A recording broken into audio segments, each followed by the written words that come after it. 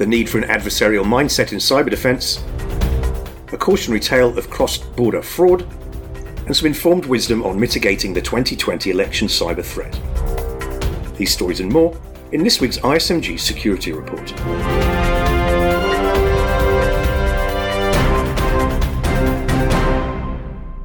Hello, I'm Nick Holland.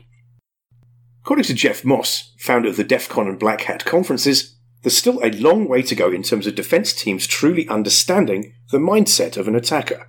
That was one of the takeaways from the recent Black Hat Europe conference held in London.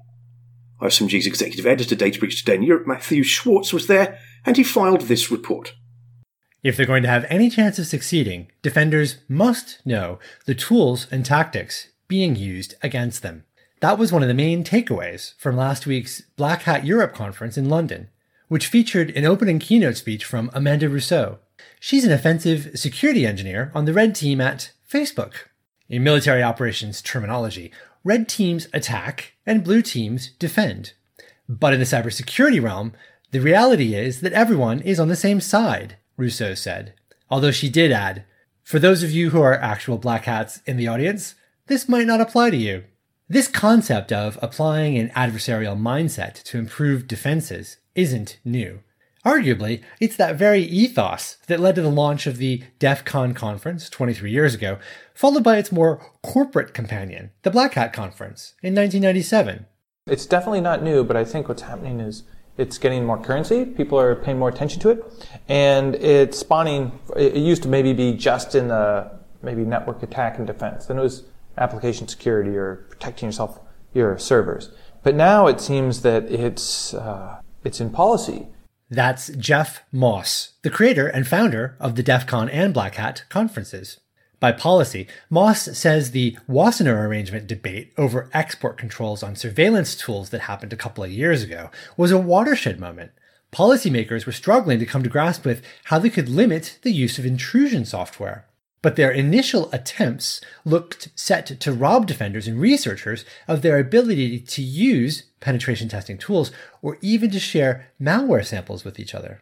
Those debates aside, Moss says that the need to think like your attacker is a cornerstone of the information security discipline.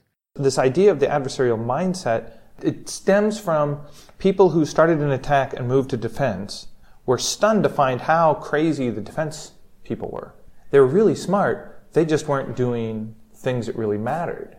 So how crazy in the sense of everything was a problem? Disconnected from reality. So from the attacker's perspective, the defenders are building crazy castles that have nothing to do, not nothing, but very little connected to reality.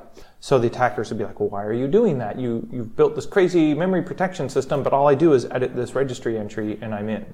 Why don't you protect that? And through those conversations, the defenders are like, oh, well, the bad guys never tell us how they're getting in. The governments that know never tell us how they're getting in. The manufacturers who know where all the vulnerabilities are, they're not really telling us what it is. So we're kind of left on our own to fend for ourselves and use our own creative energies and flip some options on some security panels, but we don't actually really know how it is really going to change things.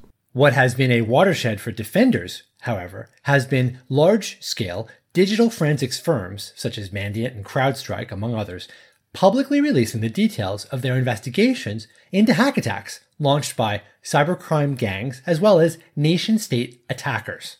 They started writing reports, and others, but started writing reports like, this is how bad guys are really behaving.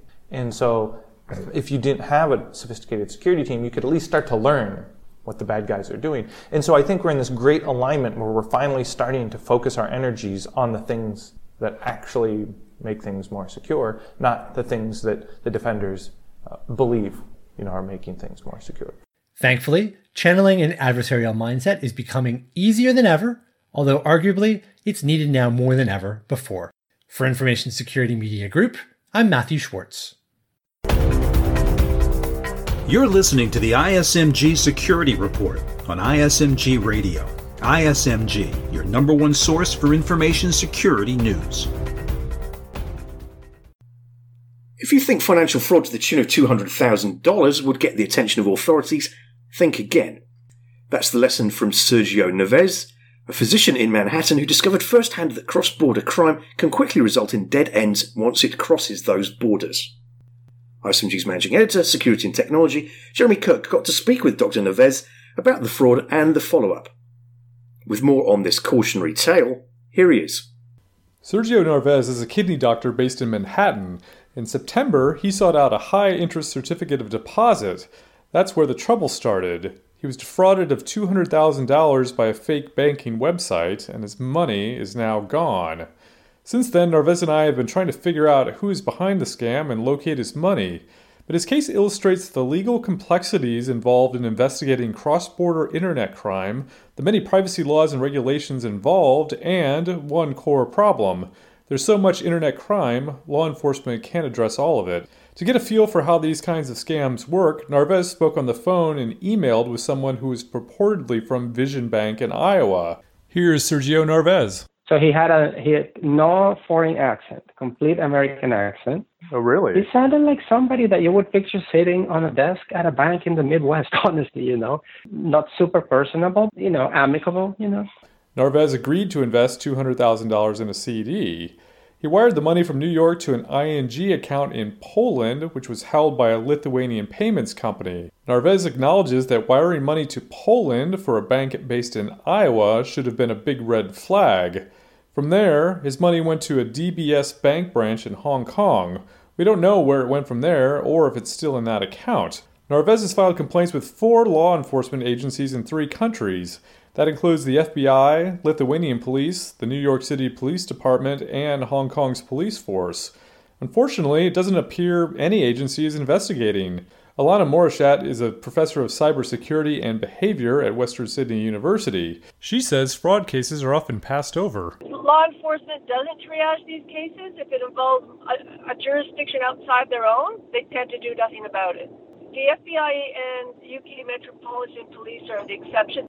That's not surprising given the scale of internet crime as well. Last year, the FBI's Internet Crime Complaint Center recorded more than 350,000 complaints worldwide. The reported losses were $2.7 billion. Those losses are likely only a small slice of the true scale of internet crime, as the ICE 3C reports are voluntarily filed by victims. The U.S. Securities and Exchange Commission warned in October about the exact type of scam that Narvaez fell prey to. The scammers set up simple websites impersonating known bank brands and advertised above-market interest rates for certificates of deposit. While the money moves overseas, there are strong signs that the criminal group behind it has people or is contracting services within the U.S. That includes U.S.-based website hosting and a call center in Florida. All those would be easy touchpoints for U.S. law enforcement to begin probing.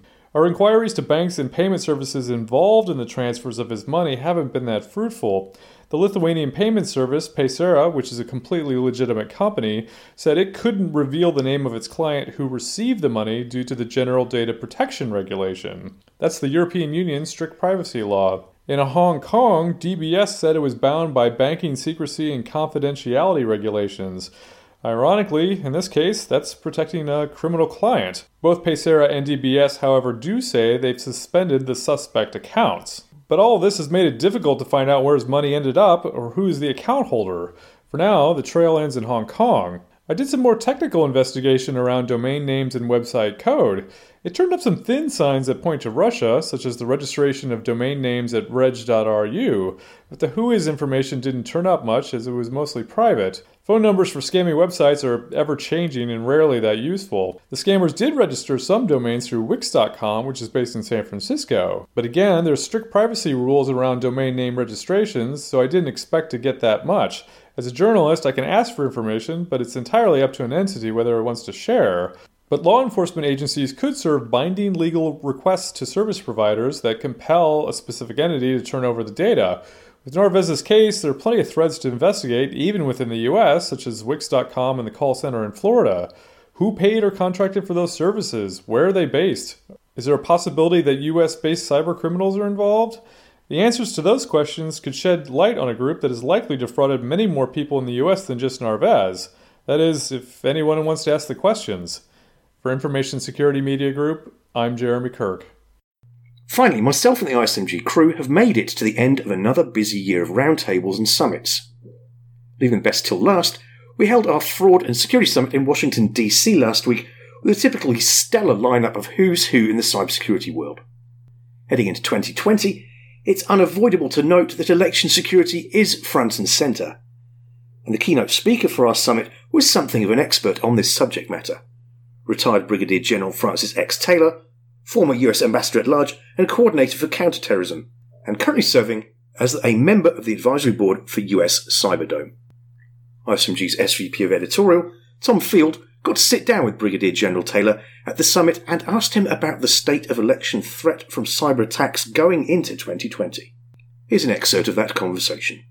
Well, yes, I was on the front row of that event in 2016, and I think the lesson we learned is we have to treat our election infrastructure as critical infrastructure, and the people that are leading DHS, cybersecurity, and infrastructure security agency have really done a great job in the last 3 years of building confidence among those within our country that are responsible for conducting elections, particularly the secretaries of state across the country, and are now penetrating into the election infrastructure with information about the nature of the threat to help the 8,000 or so jurisdictions that conduct elections to understand what's at risk and what they can do to protect themselves. So as we look toward 2020, what are the threats that you're most concerned about?